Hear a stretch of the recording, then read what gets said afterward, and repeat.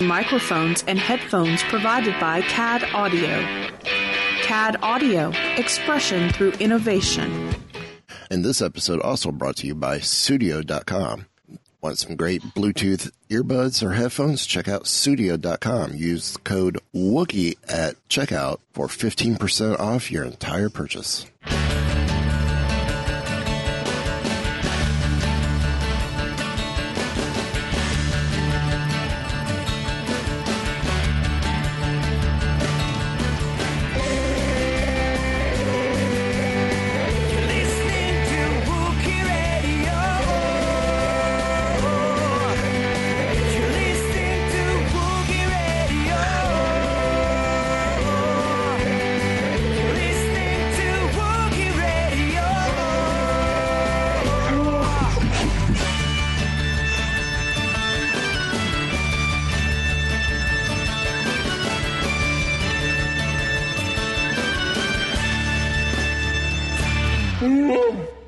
And welcome to another episode of Wookie Radio. It's a special roundtable, or I think as we're going to start calling it, a gathering of the Smugglers Alliance. Bring back a little EU to our world. Of course, it is the Smugglers 3, Ken, Derek, and myself, Mike, and our resident scoundrel, John Tyler Christopher. And thank you for having me, man. And we are joined by Steven from the Rocco Depot Alliance, Jeremy from the Neverland Alliance, Dale from Neverland podcast, but it's an alliance here for the sake of this show. Awesome. We were an alliance of Lost Boys and Pixies. Dale from Network 1901 Alliance. And as soon as we can figure out how to get them on, we will be adding Jim from the Falcons Lounge Alliance. So we're going to get right to it. Solo. We're not going to recap it. This is just us to discuss our feelings and thoughts in regards to the film. I guess we could go ahead and get the big one out of the room or off the list, however we want to do it. First off, despite box office numbers going around the circle here, failure or success in your eyes? I mean, great film, horrible film, worth being considered a failure. I guess I'll start with John since he just saw it. Yeah, I literally just got out of the theater an hour ago, so I haven't had too much of a chance to kind of process everything. But my gut reaction was I actually loved it. It was, without getting too deep into it, I felt it was one of the more Star Wars movies I've seen in quite a while. And I really did. I really liked it. Okay. What about you, Steven? I loved it. I thought it was a success. And, the way I see it, if you look at it and compare it to Marvel, it's like a Doctor Strange or an Ant-Man movie. It's not the Avengers type episodic film. And if you look at the numbers, it's actually pretty much the same.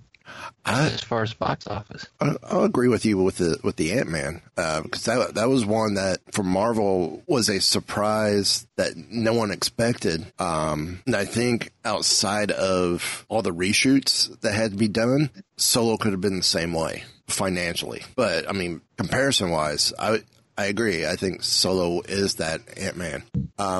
Jeremy. Yeah, I actually have some fun story with my viewing of Solo. I mean, the build up to it, I was already excited. I love the idea of having some adventures with Han Solo and Chewie. That's already exciting. You've already got me interested. At comic conventions I was at, they had, I think it's from the Ain't It Cool News or whatever, a bunch of different people came together having a thing, looking at trailers. And going into this, there was people who were like, well, I don't know who asked for this. We don't really want this. So to have all this negativity already going in and for having it to do at least $100 million, which as far as the movie goes, that's successful.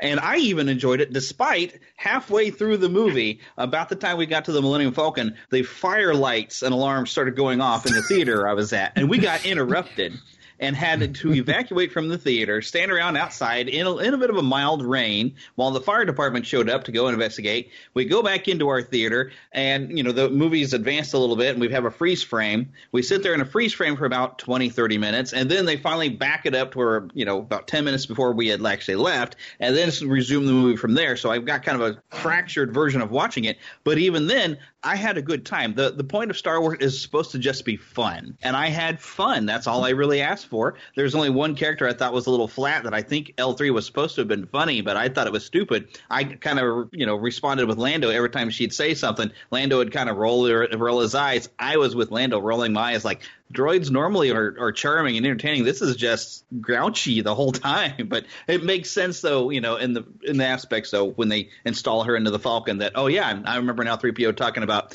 I don't know where your ship learned to communicate, but, so I can understand, we wanted to have this droid that's maybe a little bit grouchy, a little bit of a pain in the neck, to become the Falcon's voice where 3PO is trying to communicate with later and has a hard time. It kind of made sense. But so overall, yes, a lot of fun, not perfect. I still like Rogue One better.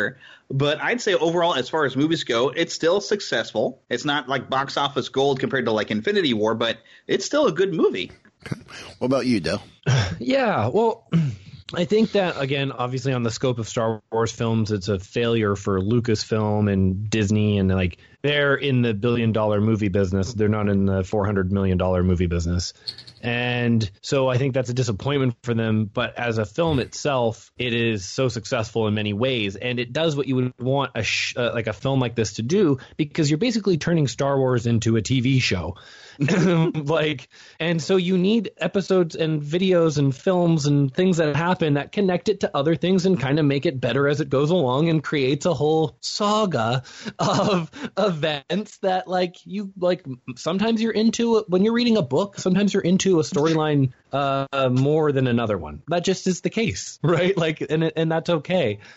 I'm curious though about why everyone is so needs to bring up Leet or L337. Because she's the new Jar Jar. Well, okay. I disagree with that. It was supposed to be funny and wasn't. Well, we could get to that here in a second. Yeah. Jim, your opinion, Han Solo, outside of the numbers, in your opinion, failure, success. Well, I think realistically, I think it's a success as far as a good film. I think it has a lot of good merits. I think it adds a lot of backstory. Adds some of the flavor that I think we've all been looking for in a good Star Wars film, and I think it really has created kind of a good tapestry of all the stories that we've heard throughout all this, throughout all the other films, but never quite got to see it. I don't think it's a success commercially, because again, we had a conversation about this, with some other friends that basically said that, well, who wanted it? Well, it's really the fans that I think really wanted it. And I think I think a lot of the fans, I loved it. I had to go see it twice, wanted to go see it, really was getting into it, really enjoyed it. My boys enjoyed it. We had a good time. And I think it's a really good, solid film. Problem is that commercially, who wants to see it? Fans do. So fans will go and see it. And then there's others that are just be like, well, I don't want to see it because, it's done by Richie Cunningham. And, I don't really want to go and see, Han Solo because, only Harrison Ford is Han Solo. And, you get that. And that was awesome. I love it. There was another great. I read a great little story byline, and they said, the author basically came out and said, "Listen, Han Solo is a good film. I really enjoyed it. Really had a great time. I'm kind of paraphrasing here." But then they said, well, what are the reasons? Why is it failing? Why is it not doing so good at the box office? And one of the points that they brought up was that it is some of it is that Rian Johnson hangover from The Last Jedi, and that a lot of people have been turned off by that, and they're boycotting everything that is Han Solo, anything that is Star Wars, Disney Star Wars, that kind of stuff. Some of that I agree with, and others not so much, but there is kind of a truthful element in there. And I think while I think the film brought a lot of good stuff, I think it also brings some of that negative connotation, that negative baggage with other films. I think you brought up a couple points that we'll touch on, but one that I want to kind of go next direction, and my dog has no say in this. I'm just saying that right now. And I'm going to just toss this out there, and whoever jumps in first, does knowing that there was the change of directors, some of the issues, a bunch of reshoots, did that affect how you might have perceived the film going in? And then how did it affect you knowing all that as you came out? That actually happens a lot. We just don't always hear about it. But, rewrites are constant. Change in direction happens all the time, especially when they want to make a film right. To me, when I saw the changes happening, I was like, well, somebody doesn't like the direction it's going. They want to make the best film they possibly can, so they're making decisions to make that film that much better. So when I see a change in director or maybe a change in writer, I'm thinking, there must have been something they didn't like. They want to make this film as good. They're going to try to fix it. So I always get a little excited, like, oh, they're really putting in some effort to try to make sure this film is good. So changing a few cooks around doesn't bother me because, like I said, it happens all the time. I think even the Marvel Cinematic Universe has had a few change-ups. I think even Ant-Man, didn't it change up like 3 different times? So it happens. Right, and that, like, with Edgar Wright, who's a very, appreciated person, too, right? Like, we all love Edgar Wright. Everyone else you could kind of explain away, but Edgar Wright, you're like, what do you mean? Like, you didn't know what type of movie Edgar Wright was going to make? Like... Okay. Well, that's also, if you remember, go back to Rogue One, they did the same thing without actually removing the director because, it was Gareth Edwards actually was smart enough, and it looks like from behind the scenes, Gareth Edwards was smart enough to stand back, let them, it was Edwards on that one, wasn't it? Yeah. Yes. He was smart enough to stand back and let them recraft the movie he had made without making too much waves, and they let him stay in charge, like behind the scene, while they actually changed the movie and fixed it the way they wanted it. Okay. The difference is Lord and Miller, they could not leave them there. Right. I need to pause real quick. Hold on, guys. One. Yeah, I think the main thing when making these films is remembering that everybody is on the same team. Everybody on that set wants to make a good film. Yeah. Yes. So and you just have to learn to trust each other. They did do it on The Force Awakens as well, right? They hired Michael Arndt to write all the story in the film and then replaced him as well, right? Like it's kind of like they want to bring guys in for specific reasons, but maybe overpromise them. They kind of do like the startup mentality. We're like, yeah, you'll be the CEO in no time. And you're like, oh, sweet. And you're like, no, you're fired. What? Now, well, a lot of people. It's a byproduct of kind of like the modern way movies are made, right? Like you're not being asked to make a movie. You're basically being asked to make a chapter of a larger story. Yeah. Yes. I'm sure for a lot of our tour style directors, that's probably a challenging thing to go back from. I'm making Shaun of the Dead, for example, versus no, it's got to fit. An Ant-Man tonality has to fit within the Marvel Cinematic Universe. Yeah. I'm sure it's very it's a difficult thing to wrap your head around. But I mean, again, I think it's one of those where it's like that's the future of movies, man. Yeah. I mean, I think the other thing is nowadays we're aware of every little detail about the making of the movie, whereas in the past, now with social media and everything, every time they switch pencils, we know about it. Okay, then let me spin off a sub question then, or sub topic on this question. A little tangent like we typically do. Uh-oh. Not so it's called chasing a Wookiee. No, chasing a rabbit.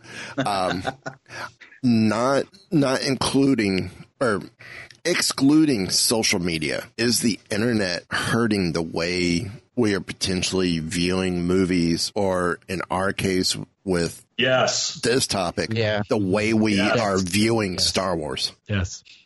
We're all a part of the problem. Yeah. now the fandom is more connected. Because, I remember, Episode 1, I first saw it, I liked it, and I actually still kind of like Episode 1. It's not that bad, but you don't have to defend yourself. Everybody tells you I'm supposed to hate it. Right. There was no one to tell me that I was supposed to hate these characters. Peer pressure. Like The Last Jedi, I think that might have happened with that, because overall, Last Jedi, I still enjoyed that movie. It was deep, it was fun, but I get on the internet and everybody tells me I'm supposed to hate it, and I'm like, no, I'm not going to hate it just because you do. And so, No, yeah, exactly. The Last Jedi had a lot of problems, but I think the it majority wasn't of the perfect, but I enjoyed it. A lot of the problems I hear people make are because they were overhyped for the film, and they didn't get the movie they felt they were owed by the internet and YouTube videos. Like, how many videos are there on who was Snoke? And at the end of the day, Yes. I made one. It was my first big video. It was like my first big video that I love that though. I love that they just killed him off and didn't tell. Yeah, I loved it too. That was the thing. In a nutshell, So as a whole, one of the things I loved about Solo, because I actually went into this movie expecting to hate it. The trailers I thought looked awful. I wasn't into it. I just didn't The trailers are what got me excited for it. I was indifferent before that. Yeah, no, I was not excited at all. And to watch it, what I really appreciated about it, and again, I'm speaking from somebody who saw it an hour ago, but like, it was a space romp. It was much more in the veins of Guardians of the Galaxy. And I think Guardians might have actually even hurt, you talk about box office, because Star-Lord is the new Han Solo. And I wonder how much Chris Pratt's just, Ford-like magnetism might have kind of deterred people from, and honestly, I forget the name of the actor who played Solo in this movie. Alden Eldridge or something? There you go. Alden Ehrenreich. Ehrenreich. Okay. I knew it was Alden. Okay. So I want to go to the one person who's probably listened to the most Star Wars podcasts in a week. That's Steven. Your feel from other podcasts, and this is going to be one of the few times I'm going to reference other podcasts, but between them and the fans that you're seeing online, social media, is there the feel that, what's the impact of what the fans feel they're owed going into a Star Wars film, be it Last Jedi, be it Solo, and the impressions you're getting from the podcast world and the responses from their listeners of, are the fans truly right that they're owed and there's that sense of entitlement, or are the fans wrong? I don't know if it's so much the subsect of fandom that's got this whole thing that they're owed anything. I think that's a much smaller segment of fandom.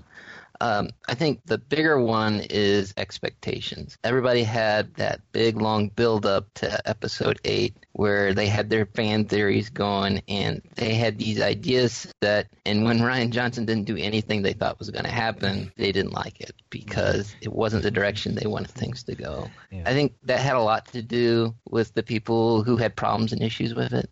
As far as the podcasts and stuff go out there, you've got podcasts that are for it, podcasts that are against it. They're all across the board. There's not really a consensus anywhere on anything. It's kind of like business as usual, really, because there's never a unified thing here with Star Wars. Everybody's got their own personal preferences. Yeah. Yes. Well, I want to make sure that I also don't want to come off like I'm blaming anybody, because to me, the fans, their expectation of, we've waited how many ever years to watch Luke Skywalker go out and they wanted it to be big and awesome. They have a right to want that, and they weren't given that. And I can understand why in certain things they might be frustrated. But on the same token, The Last Jedi worked. And I think with Solo, what was interesting was, because I'll say it right off the bat, like, I never asked for a Han Solo movie. Like, this was not a movie I was like clamoring for. So I think my expectations for it were, I don't know if people were as like invested in it because, they had the EU, but I guess I just don't think people were. I didn't see as many, again, YouTube videos or discussion on, oh man, what is this? Oh, what, we just kind of chalked up the Kessel Run. It's this thing. And I thought their explanation of it I was more than happy with it. We talked about last week with, I just forgot where I was going. Trying to steer the ship or be one of the three pilots of the ship tonight. Well, and we're about to hit an iceberg. Yeah. Well, I can try to get us away from. I've hit the iceberg. Have any of the rest of you heard the possible theory that because it's obvious that the marketing kind of failed on this? Yeah. Something waiting until the end of the Last Jedi, until it's out of the theaters, until all the Last Jedi stuff was done, to then start marketing this didn't work, obviously. Now, have you guys heard the theory that someone in Disney may have intentionally started the marketing late because everything they've made in the last 5 years has earned them bank? They need something to be a negative for the tax man. Something similar to John Carpenter. Yeah, no, John Carpenter did have someone who just didn't like the project. John Carter, because John Carter was John Carter, yes, that was totally mismanaged. Yeah, and it's a good movie. Yeah, it's great. I don't. It had a very fun. Well, it had Planet Hulk, right? Well, I have firsthand experience knowing what their expectation is of every single movie that comes out. They did not want a bomb. Yeah. No. Like, I don't think they're going to necessarily get a bomb. I think it'll make its money back. But I think the reason why it came out so early wasn't because they wanted it to. It was because they needed to, because you're going to go up against Frozen 2 come Christmas time, and it's just going to be, you're probably not going to get as far as you would. You know, the kids are just going to go crazy for that thing rather than another. Let it go. I'm excited for Frozen. More Frozen. I mean, as far as from a marketing perspective, I think that's the reason why it came out in May rather than wait until the normal time slot, which is that December time frame where all the rest of the movies went. Okay, well, we know traditionally Star Wars was May with the original trilogy and even with the prequels. Yep. But more than that, I would say Star Wars shouldn't have to worry about when it's released, because it should be able to just have a draw. Like that's the thing that is the thing you're supposed to bank on with Star Wars. Very true. And this has shown them that isn't the case, and you can do it wrong. And so I think that's like an okay lesson, because I think that you turned it again a very enjoyable film into a failure, and that's a concern when you're working with a product like Star Wars.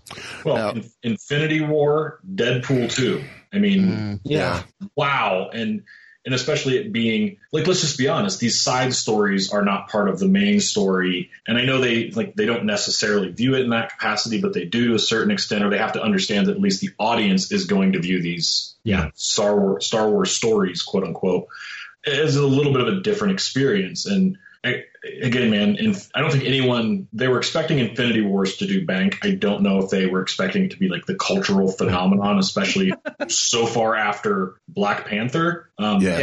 It's obscene how much money those movies are making. And Deadpool 2, man, I mean, that's huge as well. So I think there's also an element of fatigue that the audience has when it comes to these movies, and fatigue meaning like just we've been to the theater now twice. It's $50 every time we go. I'm curious. I think Solo is going to do a lot better on home video. Yeah, because I think the common consensus I've heard is like everyone's saying that's like, man, that was a lot better than I thought it was going to be. Yeah, now, I'm living proof of that right now. Yeah, because it wasn't a perfect movie, but it's a good time. I mean, it's one thing. It's like we were talking about The Last Jedi and how that took everything that we were maybe expecting, and we didn't get what we were expecting. We got a completely different movie, so I was constantly being surprised by it.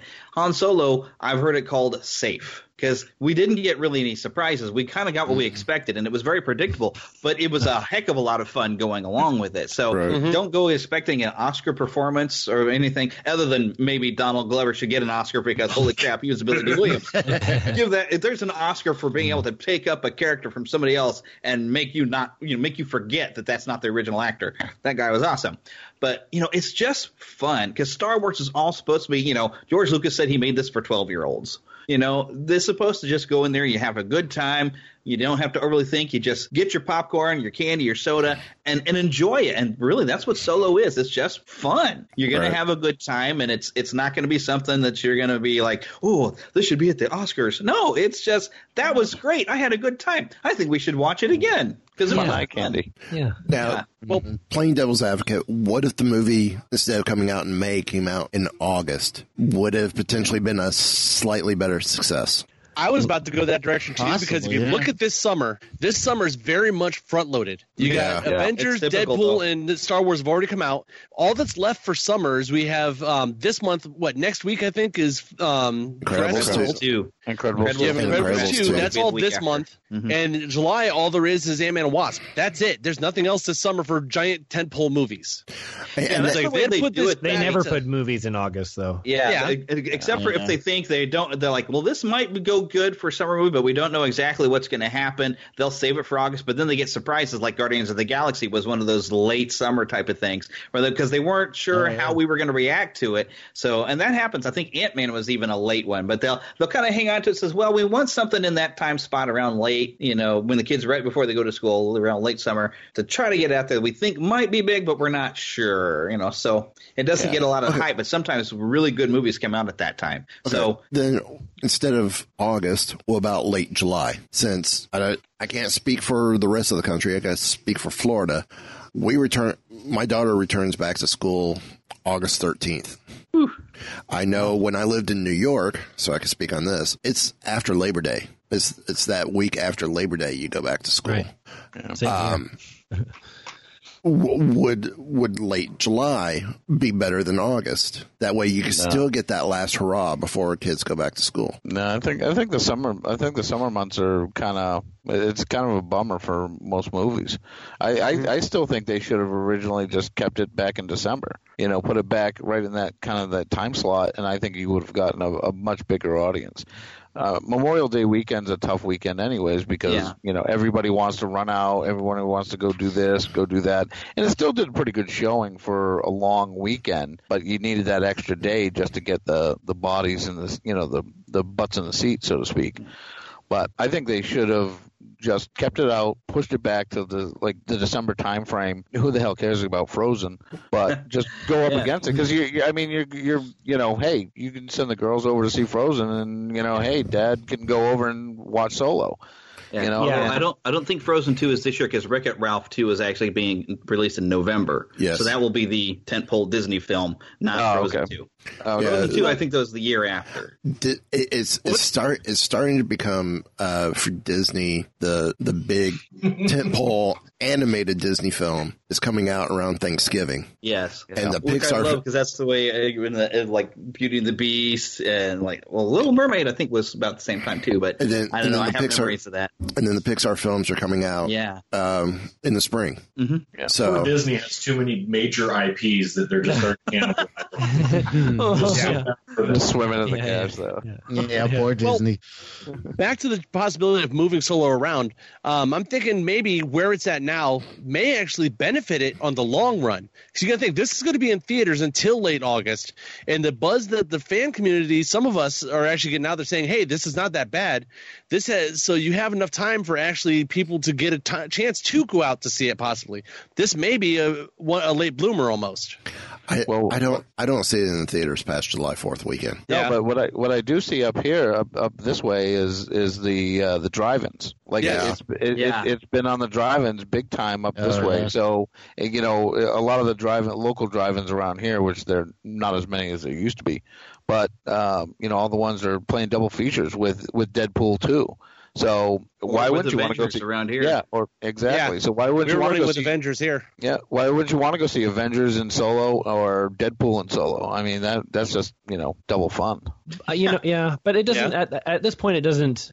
They've missed it. They've missed success already. It doesn't matter really in the end what they do. Yeah. Right. Like they failed the opening 2 weekends. Like that's right. Even they're still number one, but they failed to themselves financially. Right. Obviously below expectations. So. Well, but they were going up against tight expectations. Well, walking out of the movie, one of the gut reactions I had was, man, this would have been whenever they launched their digital service, this would have been a perfect movie to release, as opposed to in theaters. I keep going back to the fact that no one I know asked to see a Han Solo movie. No, right? It's very similar. Even all the hype about there's talk of the Boba Fett and everything, and it's just people know. I think that they're starting to get wise to the fact that it's this movie can't live up to the expectations in my head. Right. I know who Han Solo is. I love Han Solo. And I was like, if this movie would have been released on a Disney streaming service, it would have been huge, and it then would have had the opportunity to build that audience based on referral and word of mouth. That I think would have been considered a massive success on a platform like that. Well, And also with the end of Solo, are we supposed to now? When are we getting the follow up to that story plot that we dropped at the end of Solo? Spoilers alert! Are we allowed spoilers? Oh yeah. Oh yeah. Okay. Well, yeah. We spoiled last week.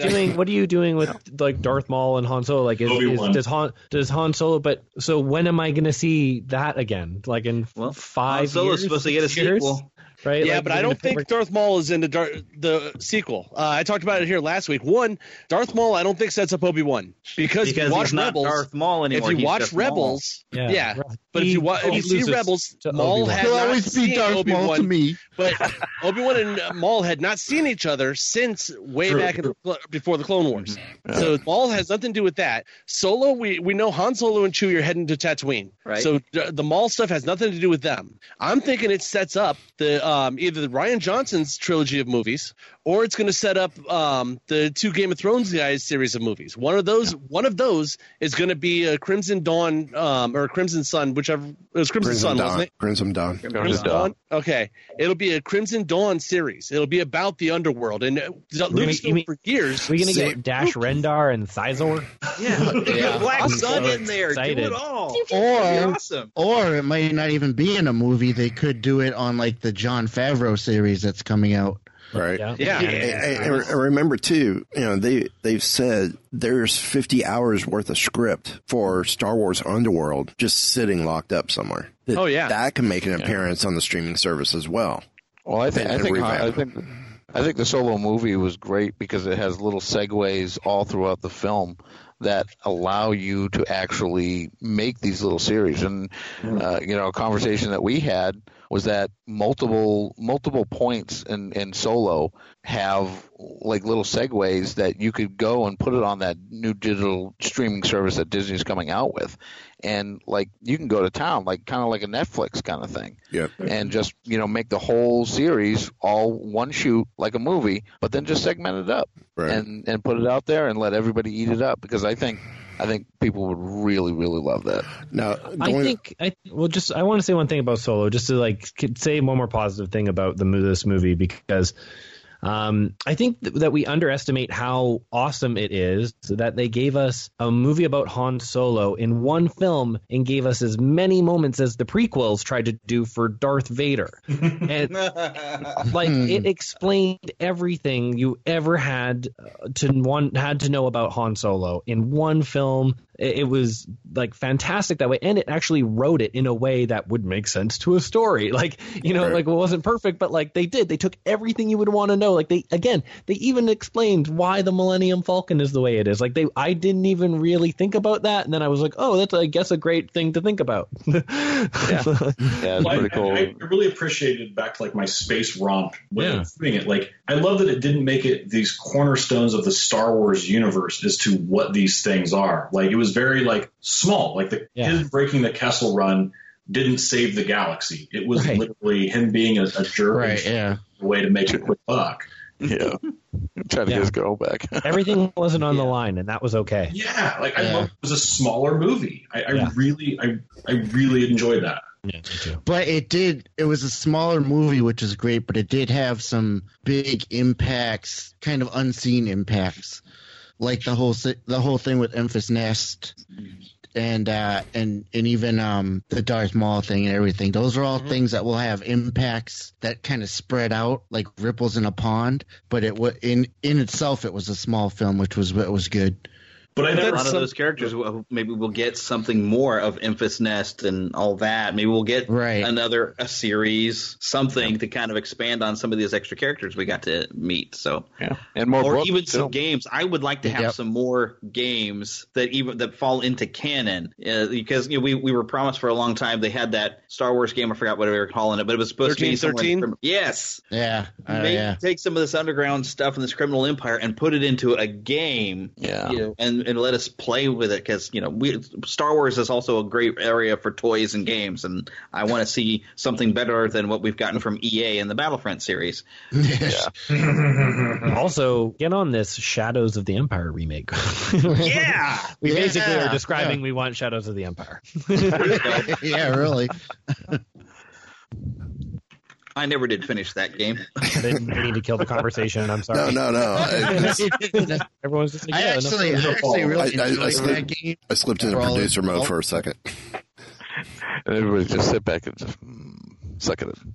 We're all reminiscing about Yes. Yeah, we all just started playing the game. We're going to get Prince Cecil back in one of them with Black Sun. One thing I didn't notice anybody talking about, the one thing that Solo has done is the first time out of all of the 4 films that have come out since Disney's owned it, it's the first one to actually be released on time. All the other 3 were all pushed back. They were all supposed to be released in May. All 4 of them. Yep. And Solo actually made it on time, which actually maybe what may be hurting it a little bit because it's so close to the Last Jedi. But that may be one of the major reasons why they didn't push it. Maybe it is the beginning of them trying to reboot getting into May because it's like a schedule spot that they wanted to, and unfortunately, Han Solo became like the bearer of that, the brunt of that. But you kind of look at Star Wars on a greater picture, on a greater scale, right? Yeah, that can make sense because maybe they want to put kids movies there, and they do want to stop competing against themselves. Yeah, probably. I'm interested to see now. It's going to be episode 9 is not coming out till next December.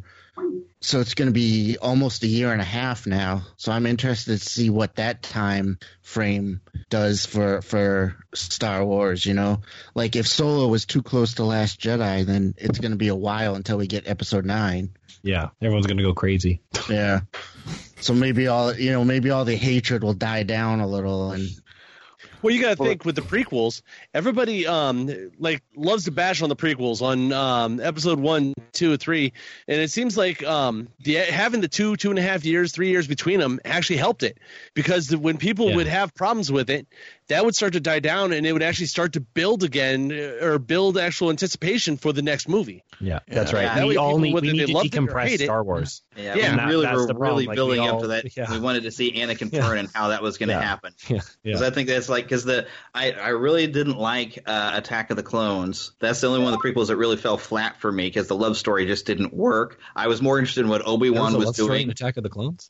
Yeah, exactly. But then between R2 and 3PO. Oh yeah, those trailers for when Episode 3 they had this little clips of the conversation with Palpatine and Anakin. I was already hooked. I was like, oh, we're gonna get to see him seduce him to the dark side. So I was already I don't know if it had anything to do with having to wait, but just having the right story content will hype me up. So I don't know if it's years that make a difference, but having just that. Well, it's a little bit of time, yeah. Well, I think we also got spoiled by Rogue One. I mean, I don't think anybody had any real big expectations for Rogue One because it was such a weird little plug-in story, and we just happened to get it in between, the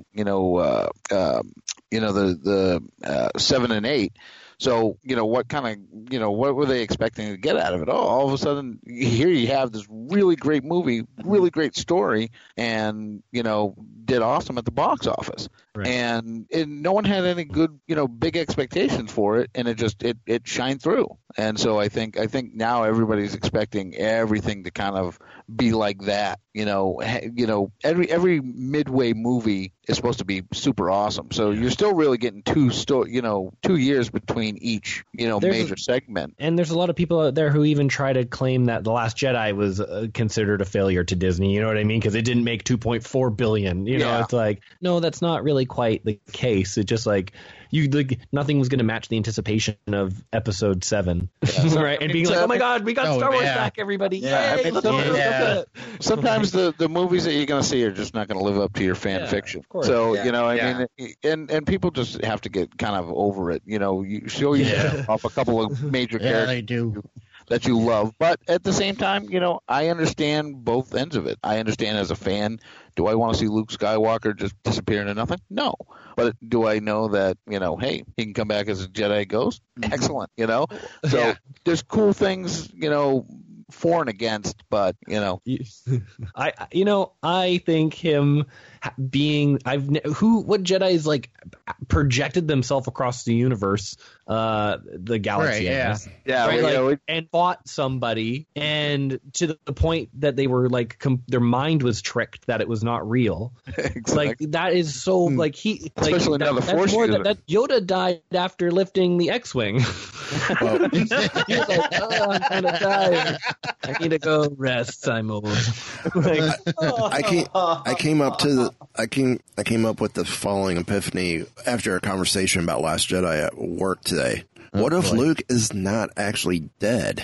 What if, as we saw, he was able to force project himself at Crate? What if his whole time period on Octu is still also a force projection?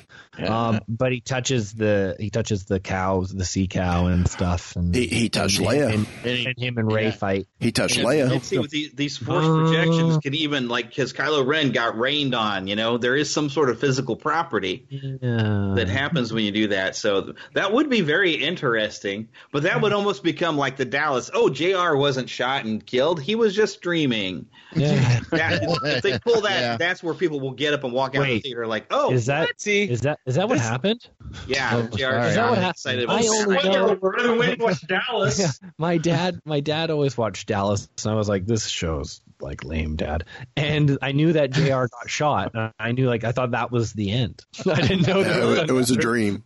It was a total dream. Oh my God, that's terrible. They ruined one of the most historic things ever. If they pull a stuff like that in Star Wars, you might have some people like, yay, Luke is back, and the rest of us are going to be, what? Does this not matter for anything? Yeah, exactly. They're definitely protest. Problem is, it looks like this is something that could possibly happen because what we've seen so far, that unlike we've compared this to Marvel a couple times already, there is no straight outline, it looks like, as of right now for Star Wars. Every director is being given, okay, you can tell your story in this time, and wherever you go, the next day I'll figure out what to do after that.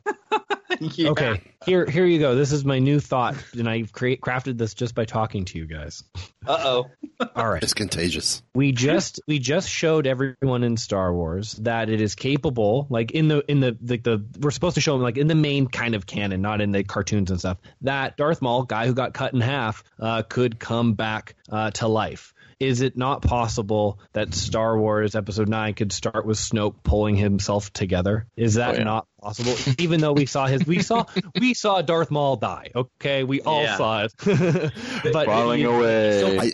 And there's evidence of Snoke's body having been through very tough and difficult things and putting itself back together already. Is it not possible that he could totally be okay and had got himself? I want to hear Steve. They want, right? Like Luke could come back, Snoke could come back. I think it's a matter of how much does Disney want to acknowledge that either okay guys, we're sorry about The Last Jedi, or hey, no, like, I don't even think it has to be an apology. Like because it's not like sorry. What's his? My God, creator of. I'm sorry, guys. Abrams? No. Last Jedi. Rian Johnson. Sorry, Rian Johnson. Rian Johnson threw away every plot line from The Force Awakens, and that made everyone upset. Even if you like the film, you still are like you literally are tossing the ideas over your shoulder, like. And so it's no reason why J.J. Abrams, not in vindictive way, but can do the same thing with the plot lines that he set up and really make his own film. And why not bring him back to life and have him on a Hux flying him in a something? But maybe Steven could possibly back me up on this, but didn't J.J. Abrams help Johnson with the writing of Last Jedi? There's conflicting reports on there. Johnson had mentioned there was some collaboration, but then again, we've also heard that there was a story treatment by J.J. Abrams that just got thrown away, and Rian Johnson just wrote his own. Didn't even go off the story treatment, so that's what I heard. Conflicting info on that one. But again, that's similar to Michael Arndt, which they say they're like, oh, we took parts of his stuff, but we kind of just started from, like that's not totally true. Yeah, that goes back to my whole theory that we need like a Kevin Feige for Star Wars, where Kathy Kennedy is a great producer and she's an awesome president. She's not a story person. She is awesome, and what she's done with Star Wars is great. But she needs to bring in maybe someone like Dave Filoni needs to move up to be the head of actually making sure there's a through line here. I think that's what Rian Johnson's getting. I think that's what Benioff and the guys from Game of Thrones are getting. I think like everyone's kind of getting their own little projects and who they like working with creatively and who is able to gain success in their medium and stuff will kind of dictate that. Like you're kind of almost running like mini Marvels. Well, the great thing that Star Wars has over Marvel is that up until Captain Marvel actually comes out, Marvel has a very we're in this one time frame. And Star Wars, between the prequels and everything else, I mean, you can do, especially with the Netflix, make a show that takes place 1,000,000 years before A New Hope. You know, like you can Old Republic. And I mean, you know, it's weird because, you know, I question if they ever will make Knights of the Old Republic, but like you totally could do that and it wouldn't mess up. Get somebody like a director who's got a vision for something like that. Yeah, there's a game BioWare should be working on. Grab the old Tales from the Jedi comics and use that as inspiration.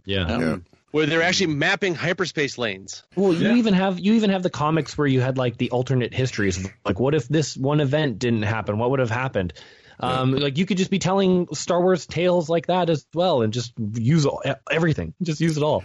Yeah, and it's working well from the. I don't know if anybody's been reading any of the Back to the Future comics, but there are actually little stories that they're fitting in little nooks and crannies within the trilogy that, like, oh, you know, did you ever wonder where Doc Brown got his money? Here's that story. Stuff like that. What happened to Old Man Biff, who wouldn't have known how to work the time machine? Did he go straight back to 1950s, or did he end up in prehistoric times with dinosaurs? So it's all these little what ifs that they're fitting in nooks and crannies, and it's really a good comic series, by the way. But yeah, that's exactly what you're saying. With Star Wars, you can do that same thing. Find those nooks and crannies where you have a few millennia sometimes to just fill in some, like, hey, this story could happen here in another part of the galaxy. Well, it's a whole galaxy. I mean, you can have a story of a sect of Jedi that separated 1,000,000 years ago that now practice the Force in different ways. Like, you can do it. The point is, there's so much more freedom with Star Wars. And I think that's and I mentioned this when we talked on the Rebels roundtable, that I want to see Star Wars expand, not stay so focused on this like small group of people. Like, let's see. I'm excited about like a gangster story of Star Wars. Sign me up. Yeah. Like, and a crossover with Star Trek.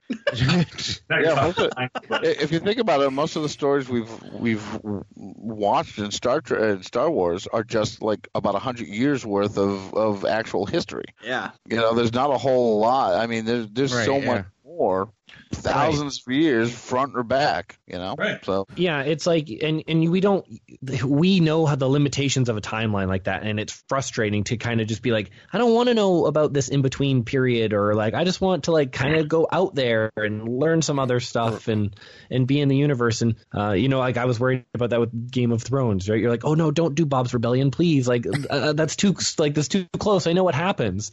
like go far away. And like they announced just today that they're going to go super far back, like thousands of years at the end, end of the heroes. Let me work in this quick plug. Mentioned top of the show. Studio's a sponsor. It's sudio.com. Bluetooth earbuds and headphones. Again, use the code Wookie, the promo code Wookie for 15% off your entire purchase. Now, Kim brought up Kevin Feige, and wouldn't the story group technically be Kevin Feige for Star Wars?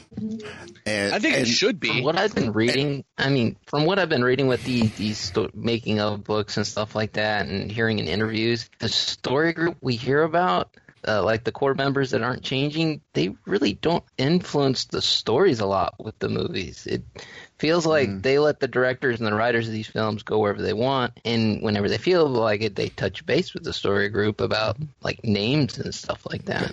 Okay. I mean, as far as overall story direction, they're not fulfilling that role right now. But I remember from Celebration last year, the Marvel panel that JTC was on, there was a member from Story Group there, and anything, I'm assuming covers as well, and you can correct me on this, anything Marvel does has to go through Story Group. Yes. Just absolutely has to and be approved.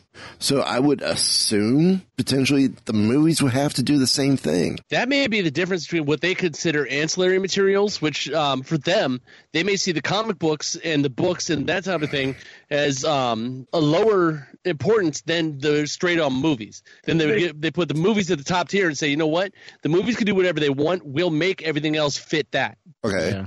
It's no different than Star Trek earlier, like, right? right? Like the TV show, everything had to work around what they did in the TV show. Yeah. And I think with Star Wars, like, yeah, it's of course, man, those movies make bank, right? So the comics are in the novelizations and the novels are not as highly regarded in the hierarchy of Star Wars, and it should be. But I think that what they're doing with what Rian Johnson did was, I find it hard to believe they just let them go carte blanche. Yeah. And I mean, I can be proven wrong. I'm not sitting in on movie groups. See, I think to back up my point, though, is in Solo, L3 drops the line to Lando, you couldn't make it to Black Spire without me. Yeah. What was announced 2 days later at Galactic Nights here at Walt Disney World, the name of the village that's on Batuu at Galaxy's Edge is called Black Spire Outpost. To say story groups, not that stuff didn't have to go through story group, how would Howard or Lord and Taylor have gotten that bit of information? Yeah, if it wasn't already discussed from story group and established. I think those Star Wars films have had to, but I think Rian Johnson got his own. He wrote it and he directed it, which is the only one to do since George Lucas. He even submitted music to John Williams of how he wanted the score done, and even would use samples score for John Williams. Everyone talks about how, he's a really nice guy. It's strange how controlling he is. And so he got to make exactly the film he wanted to make. I have no question in my mind about that. And I think that in some ways that they liked it, but it was also a reaction to maybe they didn't like people having that much control. So they're letting a talented person go have control over something, and that's good to work with him. But over their other stuff, they want to institute that story group mentality from Marvel. Okay, then should one example of an interjection with Last Jedi was that compass they gave Luke. I mean, they got that from a video game, and somebody said, hey, let's squeeze that into the movie. So that would have been story group stepping in, but it's a small thing. It's not a big thing. Yeah. It's not actually affecting the story. It's affecting everything around the story. Same thing with Black Spire. That had nothing to do with the story of Solo. It was a one-liner that they were put in there that didn't affect the story. Right. It's the minutia. Yeah. Should story... And that's universe building, which we just asked for. Right. Should story group take on more of a Kevin Feige type role with, as they are with the comics and the novels? Should they be doing that with the movies and any potential TV series going forward? I think the reality you have to see is, though, like, it's all about clout, right? I mean, from what my understanding, whatever Disney saw with Rian Johnson's stuff got all the executives and everyone so excited. They offered him 3 movies on his own before it even came out. And if you've got, it's like Tom Cruise, right? Like, we can sit here and be like, actors don't have any say in how a movie is directed. Like, Tom Cruise says, like, I want to do this, they do it. And maybe they just had a lot of faith in Rian Johnson and they gave him certain leniencies that they might not give other directors. You never know, man. I mean, how this works. Like, I can guarantee the Game of Thrones guys are going to be able to do a lot of stuff that other directors would not have the opportunity to, because Game of Thrones makes a ton of money and they want that money. Yeah. They want that type of money. I also think, though, that directors have to have a certain kind of level of creativity. I mean, you got the story group, people who keep everything in check, who make sure that, all your, I's are dotted and T's are crossed, make sure that, every holocron is in the right position. But I think overall, if you tell a director, oh, no, you have to do whatever these guys say, then it's kind of like, well, where do I, have a little fun? This is a big universe. I'm kind of got a broad canvas here. I can, kind of paint what I want to see.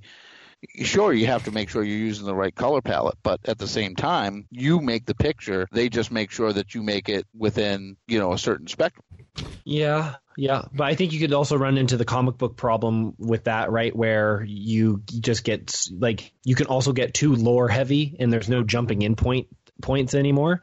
And like how, like, it's, 616 and the Ultimate Universe, and then and like, let alone DC having to reboot, right? Like, you get into that problem when you take all of these characters and you, like, play around with their mythos all the time.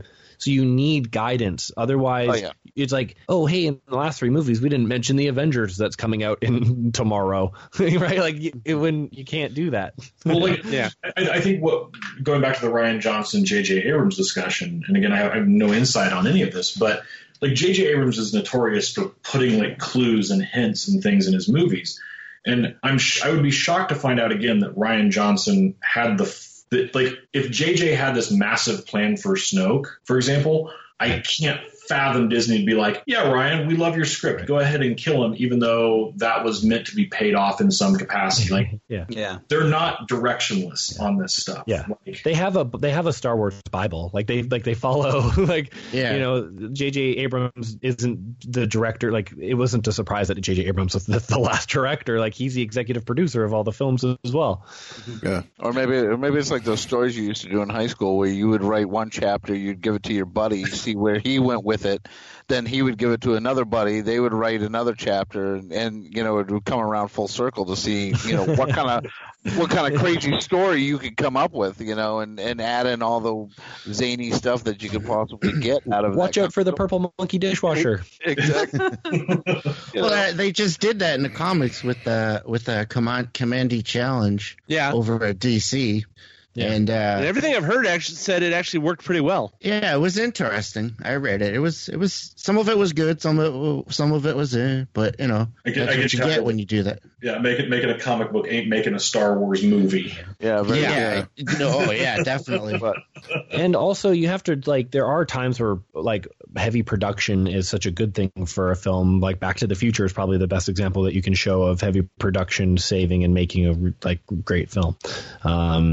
The whole history of Back to the Future is crazy if you don't know about it, and you should check it out. But it a lot of it didn't work the entire time. And it all came together with workshops and testing, and it was crazy. Now, since we're talking about a franchise that's doing sort of a reboot like Star Wars has with the sequel trilogy to some extent, and the standalones, we're kind of also seeing that similar thing in the dinosaur world with Jurassic Park, Jurassic World. If the directors or the Star Wars franchise just borrowed a little bit from the Jurassic franchise with what they've done with their sequel that's also a reboot, could that potentially improve things a little bit moving forward under the Disney era? But Force Awakens was a reboot, Quill. Yeah. Right? You get all the Star Wars movies in one movie. Well, look at what Abrams did with Star Trek. So now he's kind of brought that over to the Disney world, and brought it over to Star Wars. And I like his direction. I think he's bringing it in a fresh new direction. We kind of have to get over getting butthurt about what characters he's killing off, and what directors use their mad thought process to change the story to some extreme that doesn't fit what we like to see. But I think overall it needed a fresh start away from the Lucas influence. As much as I love George Lucas, he created the universe, but guess what? Yeah. 1, 2, and 3 were, while I liked the movies, they were good movies to me, but, some of them were a little hard to swallow. Yeah. Well, it seems like you don't work well with others. If you listen to a lot of the actors from Star Wars or Star Wars: A New Hope, they will tell you Lucas almost got kicked off his own film. Yeah. Whoa. Yeah. So, I mean, for every Obi-Wan Kenobi, Ewan McGregor casting, you got, Christian Haydenson and, as Anakin Skywalker. I mean, so the first film, the first one, or not first films, but the 1, 2, and 3 were just, I could see why Lucas nearly, got hijacked and mutiny. Just really quickly, I would say the only really true failings of the prequels is you never get any Darth Vader payoff. And like that's what we all wanted, is to see Darth Vader running around like chopping people up and like hunting down Jedis and stuff, and we never got that. And what made it Rogue worse, One. and then like everyone flipped One. out. Yeah. What made it worse is at the very beginning of Attack of the Clones, they undo the need for Episode 1 immediately. They're just like, hello, yes, we're friends and we go on adventures and you're a totally different actor and you're way older now, right? Yes, ha ha ha, great. Hey, there's a girl that's the same age now. Hello, girl, same age. Ah, we love each other. Like they got rid of that was it. You didn't need the first movie. And so they had the space to make a Darth Vader movie, and that's the thing, like that's their biggest failing. But other than that, we should just forgive them now. We forgive you. Since we're getting close towards the end of the show, final topic to discuss. There has been a call for Kathleen Kennedy to step down. Now there's rumors saying that she may be stepping down on her own. Do we think this is premature to be talking about this? Because the reason why I say that is when in 2012, when the merger, buyout, whatever you want to call it, happened, they announced there's going to be 6 films starting in 2015 through 2020. We're going to have the 6 films, the 3 episodics, 3 standalones. And the only true standalone that got mentioned was the Han Solo film. So do we allow her to finish off this, if we want to call it a phase, the Disney Lucasfilm phase 1 that's been kind of laid out by George?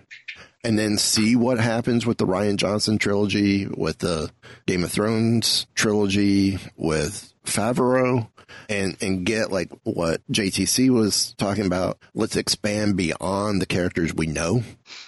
I would actually be happy if Dave Filoni suddenly stepped into her role and took over. That would be interesting. Just from the viewpoint of I'd like to see what he would do. See, I like that idea, but I like how this is going back to comic world again. A lot of comic companies, Marvel, DC, have a separate president to run the business side of the company. Then you have your publishers that take care of your story. Yeah. Let her. She has done awesome with the business side of Lucasfilm. But as I said earlier, she is not a story person. She's not a writer. She's a producer. So let her run the company. Let her do the business side of the company. And then, yes, bring in Dave Filoni. I think would be the perfect person to put in what I said earlier, that Kevin Feige role, and let him actually run the story side and actually just make sure that everything here is a cohesive Star Wars story. Yeah. Right.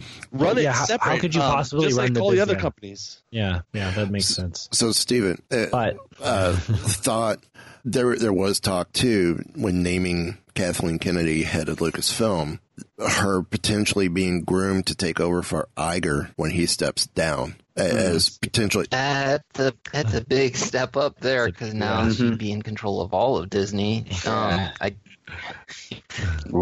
not sure how that would work, whether I could still see that happening. To me, I'm just kind of biased on the whole thing, because from my viewpoint, she hasn't made a misstep yet. I mean, Solo could have been a totally awful movie with them firing their directors and starting all over, but they pulled it off in the end. They made a good movie. If they didn't make their financial success, that's more in terms of marketing, in my opinion. Yeah. Yeah, see, Disney, though, it's a very interesting company if you're going to be the CEO, because you've got to not only think of movie studio, but you've also got to think of television. You've got to think of the parks. So, I mean, I think she might be okay to work in the movie side of things, but you might want to have some other people who are overseeing the parks and some of the other parts. But let it never be forgotten also that, like, the movie business is not about making movies. It's about making money. It's about selling merchandise and selling toys and selling T-shirts. Especially Star Wars. Exactly. Merchandise sales have been down, actually. So, I think that's because how many versions of a character can you buy? How many times? Like, it was one thing when Star Wars only came out every once in a while. So you're like, I got to get everything, but because it goes away. But then when it doesn't, you're like, oh well, I don't need a lightsaber right now. I can buy a lightsaber at any time. I also think some of that is Hasbro itself, because how many horror stories do you hear about Hasbro not having anything that they said they're having is you can't find it in the stores. Oh, I just went through that. Or you get 10 of this figure and none of the other ones. I don't know if John's gone through this, but I've just gone through this with my daughter with the Forces of Destiny dolls. Ahsoka. You can never find Ahsoka merchandise. I got Zoe this week. Well, ordered it last week. Actually, ordered it beginning of this week from Hasbro.com. That's the thing, though. You shouldn't have to go online and order it. I shouldn't have to. Now we've lost Toys R Us. You're going to have to go online to get a lot of stuff. But if you go online outside of Hasbro, Walmart is selling it on their site, and it says sold and shipped by Walmart. They want $40 for Ahsoka, Forces of Destiny doll. Wow. Amazon is going around that same price. eBay going that same price. I paid $19.99 plus my coupon code for 20% off. Plus shipping, and I ordered it from Hasbro Direct. Now, 2 days later, sold out. It's out of stock on the site. So it's Hasbro can't even keep it in stock on their own site. I think I got lucky, right. But I mean, some of this I'm having to go outside the box stores because they're just not getting it in. And that's awesome, right? Because there wasn't even girl toys, and they're selling off the shelves. Like it's awesome that little girls are into Star Wars. Yeah, and where were they when I was growing up? Because it was like the unicorn. You found a girl who liked Star Wars, you're like, yeah! Or a girl that played video games, you're like, yeah! My new best friend. So I don't know. Every girl I've ever dated likes Star Wars. Well, you're younger than I am. Yeah, lucky. Yeah, that's true. Maybe that's it. That actually makes me think of another interesting thing about the marketing, and I don't know how many of you have watched the Toys That Made Us documentary. Yes. I just saw the first episode. If you guys have watched the Lego one, any of you? Not yet. Not yet. Well, in that one, I was actually surprised that Lego has had so many troubles as they've had. But there was a time when they were in trouble, and then they came out with the Star Wars, the first run of Star Wars Legos for the prequels when they came out. Mm-hmm. And they said that those sold incredibly well, did really well. But then the next year, when there was no movie, their sales just plummeted for the Star Wars toys. So that's kind of like the opposite end of there was no movies, so there was no inspiration for anyone to go out and buy these Lego sets. Obviously, I don't have the numbers on anything like that, but you can tell me that the merchandise sales are down, but you have to think that, to your point with the Legos, right? Back in the day, you had a movie released every 3 years, and then you'd have a 20-year drought. So you'd have this massive spike. You'd see all this revenue being generated, and then it would eventually kind of die down, and you just get like people that were buying, the one-offs or things there. Well, now you're going to have a steady stream every year, and the numbers might be down, but you're getting it on an annual basis. Right, yeah. In conjunction, again, going back to like the whole the Kennedy situation, there's so many things even more than just merchandise, right? There's like partnerships. There's a Han Solo SUV that's out now. I mean, there's so many different things that, from a business standpoint, I think it's almost unfair whenever I hear people comment on her and what she's doing, and you can comment on it, I think, from a creative standpoint, and you can say, well, I think maybe this could be damaging the long-term repercussions of burnout or whatever on a creative or on fandom is totally fair. But whenever I hear anyone like calling for executives' heads or whatever, it's like, guys, we don't even know a fraction of the reality of what is going on. Oh, yeah. And I'm getting a feeling that people are calling for it, particularly on Kathleen Kennedy, and like saying that she's over controlling. And so, that L337 is like her voice box of like feminism, social justice warriors. And like, it's crazy, right? Like I do on the YouTube channel, I work with women, and so Shannon's comments that she gets are like horrible, and people like attack her for liking a character, like you're an idiot for liking this character. I clapped when she died, and it's like, cool, thanks for the share. And yet I can make a video it's called Men Are Ruining Star Wars, and I get like comments of love and like, oh sweet man, like totally, like that really speaks to me. It's like, what? Like do we live in backwards world? Like, why am I getting praised for like, hello? And so I'm worried that people are calling for Kathleen Kennedy because they are blaming her for Rose and all this stuff. that it's still very. waiting for somebody to tell me what's so bad about Rose. I don't know. I like her. I liked her. Yeah. But I think was a good character. from what I read, she isn't hot or funny. Is basically what their biggest complaint about Rose is. Right. I'm sorry. I thought she was funny. Yeah, I know. Me too. So right, like I also find like the Droid Rebellion funny. Like I don't know. Like I'm sorry. Yeah, like I like too. Yeah. yeah, like, That was I'm amusing. like, It's just the yeah, I'm character like, yeah, was just not everyone, enjoyable. Yeah. And I It's thought like, she played a people were great. kind of tricks the droids. I thought she played a great street man, and to Finn in that movie. She was a good character. Yeah. Good There's story like too, because her sister fans out got there. blown up. See, The other thing that kills me about that is, they're complaining about, all the women, too many women or about whatever, blah, blah, blah. But we've always had Princess Leia has always been a strong female character in the movies. Yeah. Well, it's okay. So with the covers I'm doing, right? Like I'm literally going through almost the entire Star Wars universe. And I can tell you right now, you start to really realize Yes. hey, Yeah. there's Princess Leia. Yeah. There's Lando Calrissian is a non-white character, and you're just like Mara Jade. There's Mara Jade. Don't forget Mara Jade. she's not canon. Yeah, but She never was canon. yeah. So, very true. Like an opportunity comes up, and they're just like, "Hey, would you be interested in doing like a Lando cover?" I'm like, "Hell yeah, I would love to." Like, it's not either a weird alien or a white dude, because that's all it is. Yeah. You should make him a drag queen. Okay, I cannot be the only person that was getting that Lando actually was like. Yeah, make it a Halloween costume that he was wearing. Make him. Well, you dressed saw up. his capes. Yeah, right. Rocky Horror Picture Show Lando. My goodness. I have to say, I thought Donald Glover actually almost made the Solo actor. He almost took me out because he was so good at being Lando Calrissian. Yeah. Yeah, it was. Like, it He's was better than Han. I think at times it like, because it is a great performance, but I think at times because he's the only one doing it, it feels weird sometimes to me. But like that's not a complaint against him, because I know what he's doing, and I've loved Childish Gambino and Donald Glover like for a really long time, and have been a big booster. Like, I love everything, and so but it did stand out, and sometimes it's not always good to have a standout moments.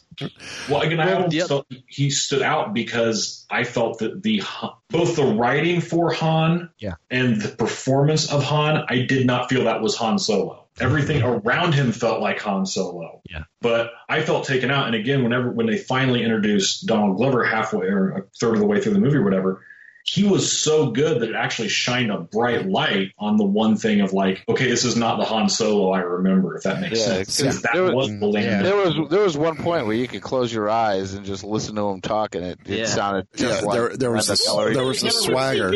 Yep. Now, If they go ahead with that Lando movie they rumored about, I'm all for it. You get Donald Glover in there, play a young Lando, follow some more stories about Lando's adventures. I would watch it. And he's a Disney darling, right? He's been in every single Disney production that they've ever, like in every studio. He's worked in every single Disney studio. I don't think he's done Muppets. Actually, he's been on Sesame Street. Not Muppets. Although that is the Children's Television Workshop and not actually that's not Muppets. Characters. That's not actually owned by Disney over there. I did a good job. It's still Creature Shop, but it's not Muppet franchise.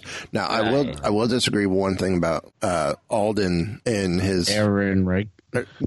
As Han. While he is not doing a Han impersonation or a Harrison Ford doing Han impersonation, he does get the smaller quirks of Harrison. Yeah. Okay. Yeah. And not the big trademark quirks of Harrison. He gets those little subtle things. Some of those looks that he gives.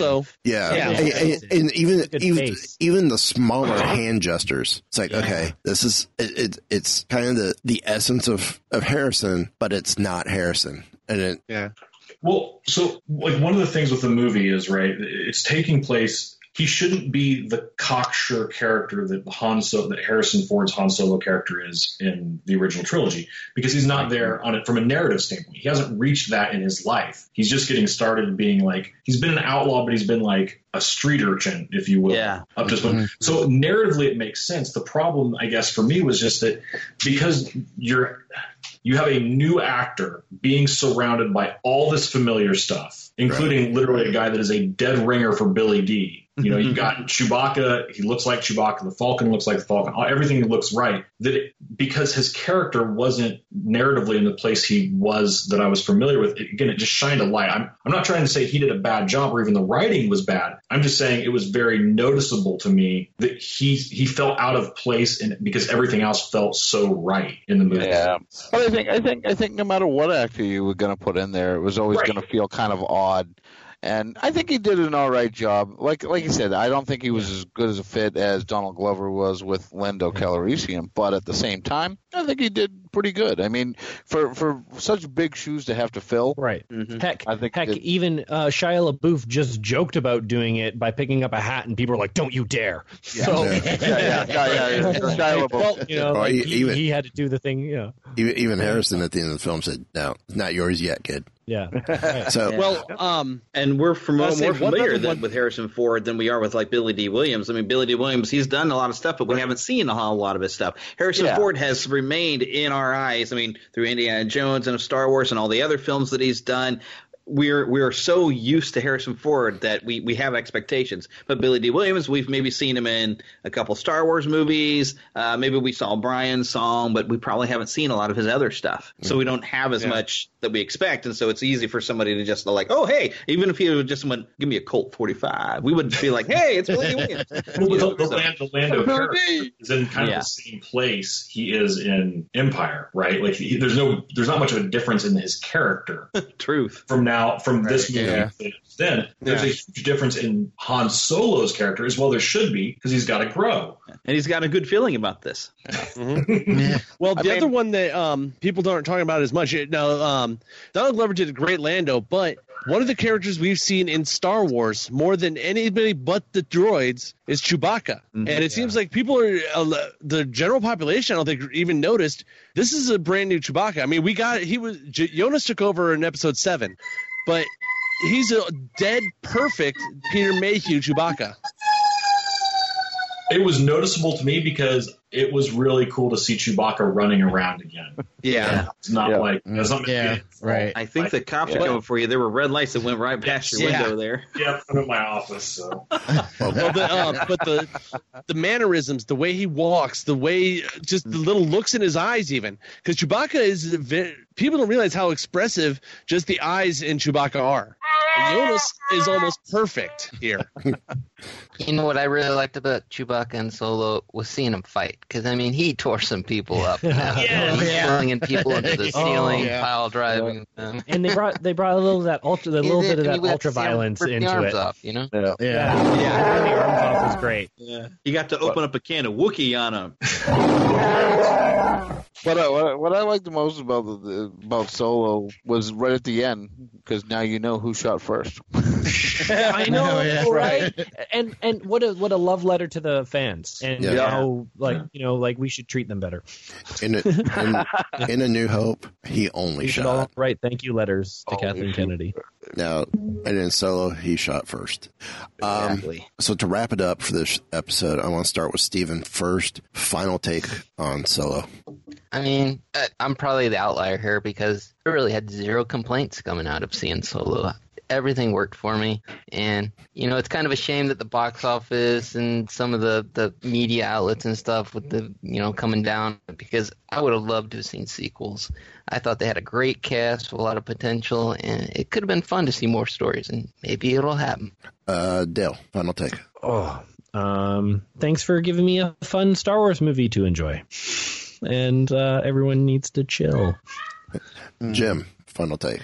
Hey, listen, I remember the drought years of after after Return of the Jedi. So guess what? Every Star Wars film that I get, I absolutely love, and I love to see everybody's little take on it. I thought Solo was a great film. I thought it delivered exactly what it needed to. And hey, you're not going to get every little nuance right, but you know what? When I come out of there and I'm satisfied that I saw a good film, hey, it's Star Wars, baby. Jeremy. It's really just fun, and we even got a really interesting villain with I forgot the actor's name all of a sudden. Paul Bettany. Paul Bettany. Even for having a small bit, getting to see, because I haven't seen him in a whole lot of things other than playing Vision, and you get a completely different character from him in Solo. Who he's got that little bit of charm to him, but he's downright kind of scary in this. Mm-hmm. So I want to give a shout out to like Woody Harrelson and to Paul Bettany. Amelia was kind of okay. I think they needed to write more stuff with Kira because she seemed flat and one-dimensional of hiding something, and I guess we got something at the end, but I felt like they had a story they were going to go somewhere, but they didn't go anywhere with it yet. So I'm hoping we get to see more of Kira to really flesh her out a little bit more. But overall, I mean, there's some interesting characters you're going to enjoy. It's fun watching Han meet Chewie and watch that developing friendship. I want to see some more of Chewie's tribe or family because we get to see them briefly in there. But, there's so much stuff that I could see them branching off that really if you go in there and you just have a good time, you're going to enjoy it. You might not think it's the greatest Star Wars movie you've ever seen, but you're going to think, I had fun. I'm glad I came to this. John. Like I said, I loved it. I mean, I really, my gut reaction, I would probably say I enjoyed this one. I had more fun.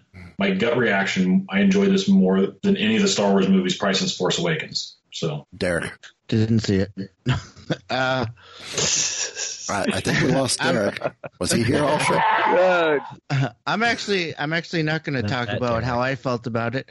I'm going to talk about how my wife felt about it because she's not a huge Star Wars fan. She's only, she'll go to see the movies with me and she enjoys them and stuff.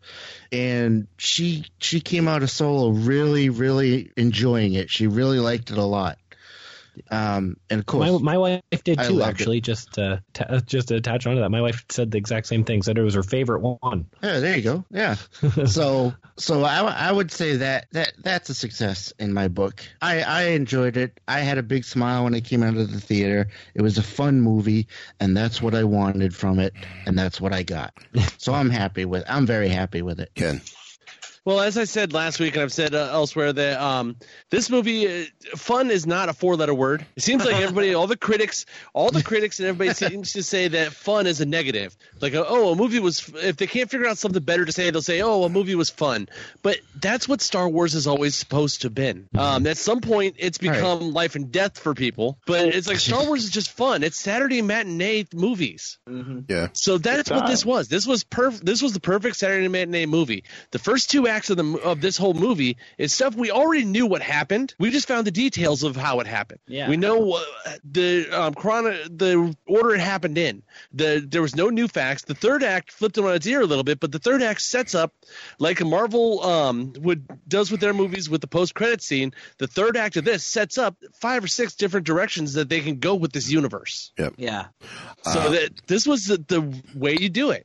For my final thought, I'm going to say, because I really haven't heard anyone mention it on other shows or even in print. To me, this was the Star Wars Western. Yes, it was. That Lucas had discussed he wanted to throw in. This was that spaghetti Western, and I thoroughly enjoyed it. And I was glad to get that Western feel. And we even get that in the music as well, off and on. I still need to get that soundtrack. I haven't gotten it yet. They can't. I actually, in a couple moments, I noted I heard like a bit of it was the Western tone, but also a bit of like an anime kind of squeal to it, similar to Ghost in the Shell, which is perfect because samurais. And so I thought that really worked well. I was like, ooh, it reminded me of like the Iria or something like that. The Zephyr. You can tell they're going in that somewhat direction with Effie's Nest. Right. Perfect. Yeah. Oh, what a great anime character that is. Yeah. Oh, I hate to do this. I gotta bring the show to a close. I will make sure Dale, Jeremy, Steven, Jim, John, there will be links in the show notes on where you can find these guys and listen to their stuff or pick up their stuff. I'm going to say I thought this was a great roundtable. Until next time. Give the evacuation code signal. All right, cut the chatter. Eject. I can hold it. Pull out. No, I'm all right. I have placed information vital to the survival of the rebellion into the memory systems of this R2 unit. I've lost R2.